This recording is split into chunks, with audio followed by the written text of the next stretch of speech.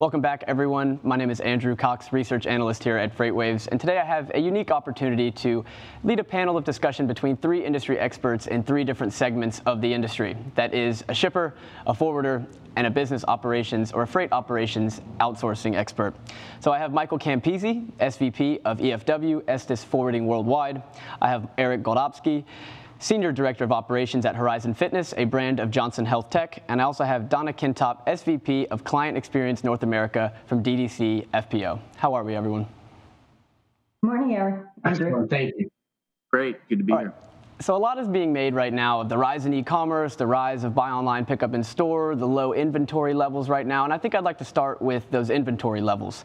So we at FreightWaves and many other in the industries have kind of been touting this low inventory to sales ratio as evidence that the freight bull market can continue, that there's still good times ahead because we're going to need those stocks replenished.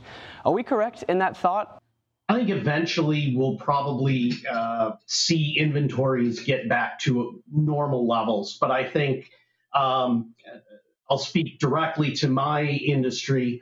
It's going to change which portion of an industry potentially will be, the demand will be greatest on.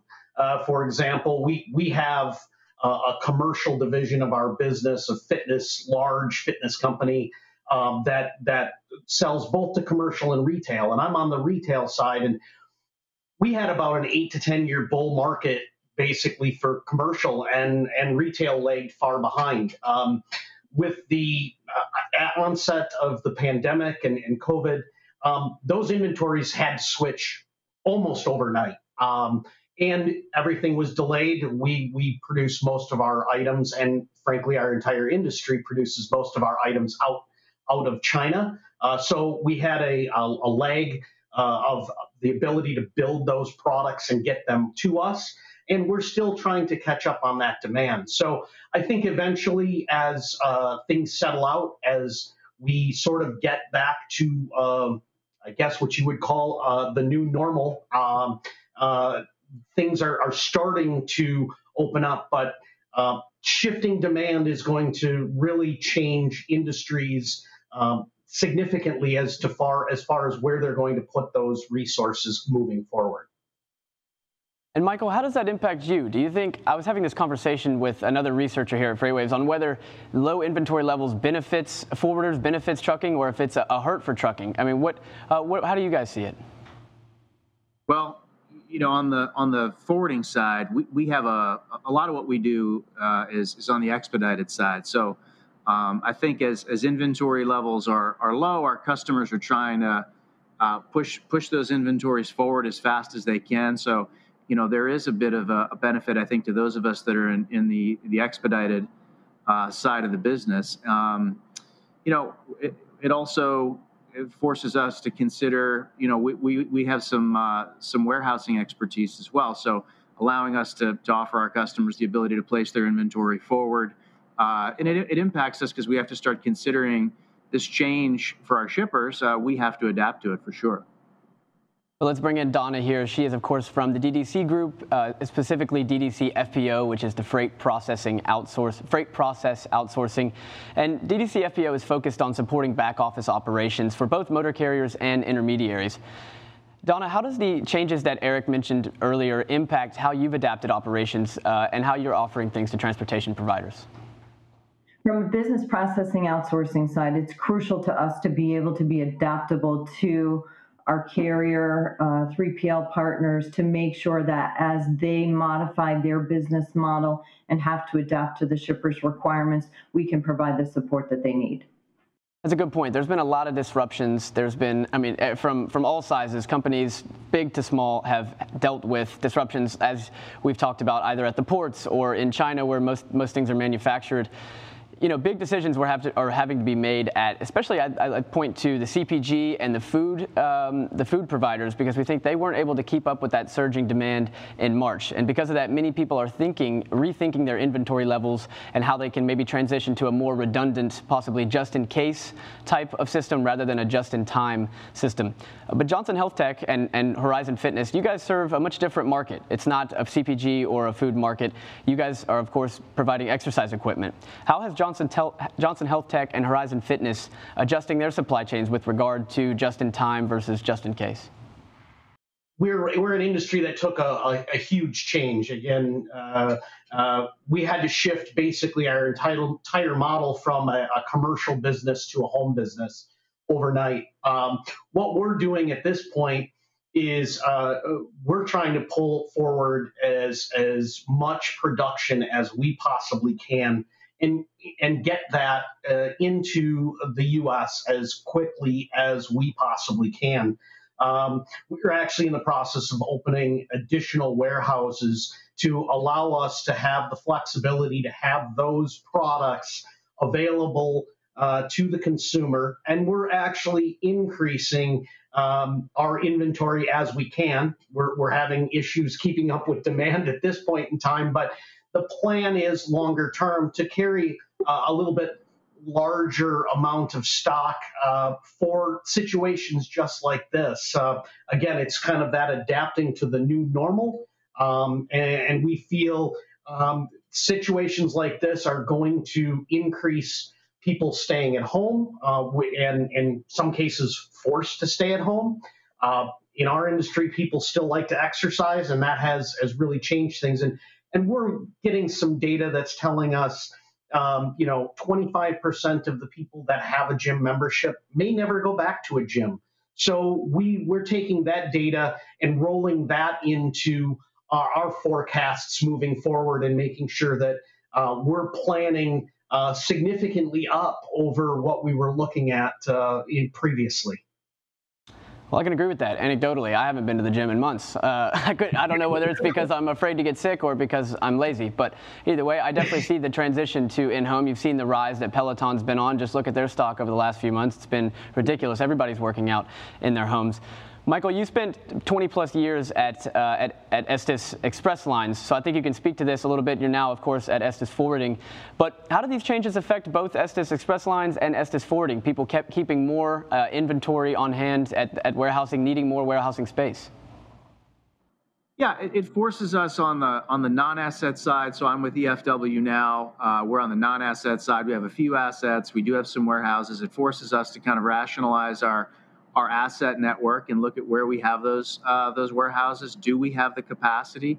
We're getting a lot of pressure from our customers to be able to provide more warehousing capacity, and then also they want to get closer to their customers. So how do we adapt our model to be to increase velocity, also be able to be a little more nimble? And we've been looking at a number of strategic ways to do that. So definitely challenging us. And then on the asset-based side, on the LTL side, I think similar challenge, just maybe changes some of the freight flow and the patterns for traditional LTL asset-based companies because they find themselves in the final mile business, and as customers are pushing those inventories closer to their customers and maybe changing the position of where they're putting their inventories, it's changing the balance of freight. So they're having to be a little more adaptable and operate in a little more real time. Michael, I'm glad you brought that up. We'll definitely get into LTL discussions here in a little bit. The lines between LTL and last mile do seemingly continue to become less and less there. They become more and more blurred. Donna, I want to ask you, as we've talked over and over again, every company has dealt with disruptions through COVID-19 of all sizes across the entire global supply chain. But how can workforce planning help protect business continuity in disruptive times like these? From an operational partnership perspective, workforce planning is super key. We work with each of our individual partners and have recommended to the industry that we look outwards throughout the fourth quarter, beginning of the first quarter, to look at how you're going to expand and contract your workforce.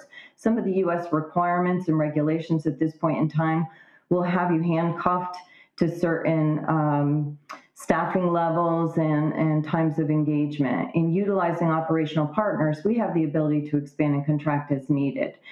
So you can plan, but not necessarily implement contingency plans, to help supplement your in-house staff.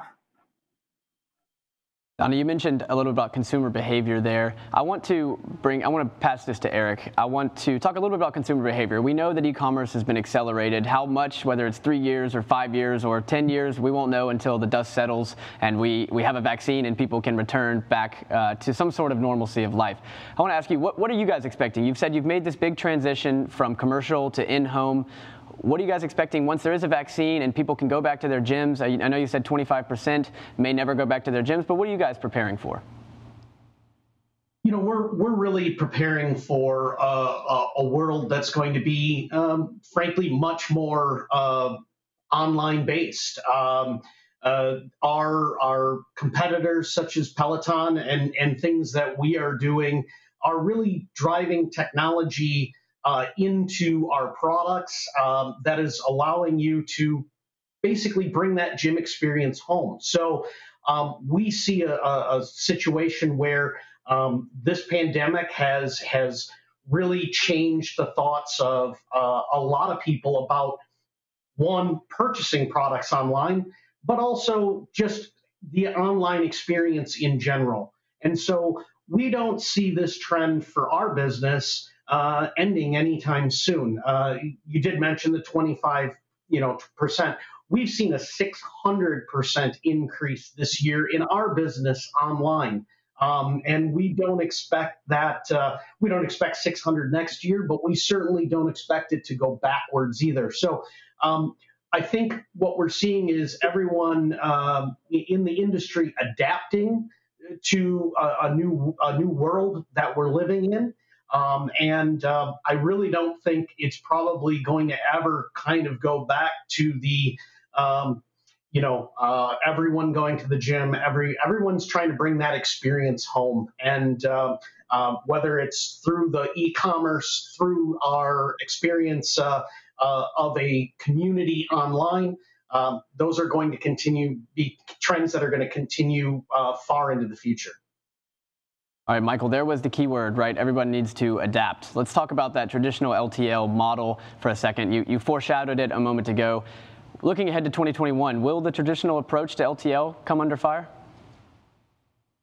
Well, it won't come under fire. I think, the LTL is still primarily a B2B service, right? I think when you think of an LTL carrier, you think of bumping dock to dock on the pickup and delivery side.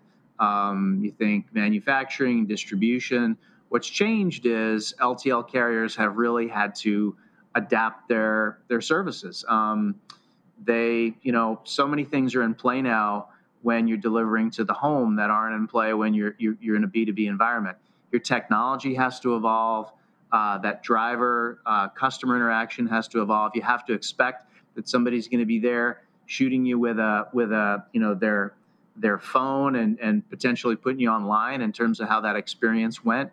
That customer experience for the consumer is often a very personal thing. If you think about Eric's product, I'm pretty excited if I'm waiting for this for my new piece of exercise equipment to roll into my house. I want that to go really well. I'm anticipating it. It's kind of a big purchase for me.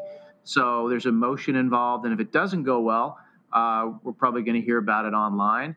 I think, on the EFW side, players like us, one of the reasons non-asset players get involved is because that network out there that are in that final mile, it's just not as predictable and reliable as as you see on the small pack side. If you order a new Bluetooth headset, you have a pretty predictable experience in terms of what's going to happen in that delivery. It's not the case if you order a piece of exercise equipment. So we're really having to challenge our asset-based providers out there on their technology, their level of integration, their ability to survey, the type of equipment that they have, and then of course, just even their hiring practices. So I think whether you're on the non-asset side, kind of on the like EFW, or you're with a big LTL company, all of that's in play because so many of the things that were bought in stores and moving through DCs and DC to store, where we didn't control that final delivery, now we're in it, and whether we like it or not, we have to evolve. So we're seeing a lot of that happen in our industry. Donna, how have those expanded services that LTLs are now offering to their customers, how has that changed what they're requesting from you at DDC FPO over the past few months? I think one of the most notable changes we've seen is the quality of the data that's required. Data is moving just as quickly as freight is moving. The quality of that data is critical to accurate deliveries, improving client experiences and those consumer experiences. So we've had to, continuously improve what we do in the way of ensuring our turnaround times are met, that our data accuracy levels are as high as they can possibly be, and that we're following the sense of urgency that each one of our accounts requires. Andrew, if I can add something to what Donna just mentioned, I've lived in the data world for the last several years, and whether we like it or not, in transportation, we've been required to become information service providers as much as we are transportation service providers. We're all challenged with that, and whether it's an invoice having the magic number that it takes to get paid, or the right pickup tender number to make sure that you reconcile your data. If you're using, I don't care if you're an asset-based carrier or a non-asset-based forwarder like we are, data is so critical. Our systems, carrier systems and transportation service provider systems are complex. They're challenging. The degree to which workforce providers like Donna can augment what we do, can kind of overlay our technology to enhance it, and if they're there for us to be able to flex from a workforce perspective, they have to be able to meet the same data demand. So, and one of the challenging things about that is we're dealing with more and more automation. So, for example, on the freight payment side, there's so many companies that are putting so much automation in on the freight payment side, which is great. It's very highly efficient, and there's a lot of automation getting dropped into transportation. A lot of it's designed to kind of manage the happy path of a shipment, or the happy path of that shipment life cycle from order to cash.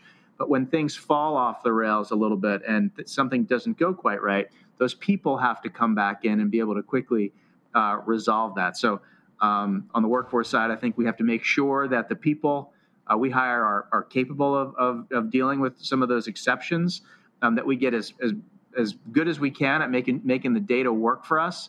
But we certainly can't ignore the people and their ability to work through those exceptions and when things don't go quite so right. That's right. Technology always seems to make it easier until it doesn't. This has been a great conversation, and I want to thank all three of you, Donna, Eric, and Michael. Thank you so much. I hope you all have a great rest of your day, and everyone stay tuned. We've got a lot ahead of you. We've got a big day planned. Everyone stay tuned and enjoy.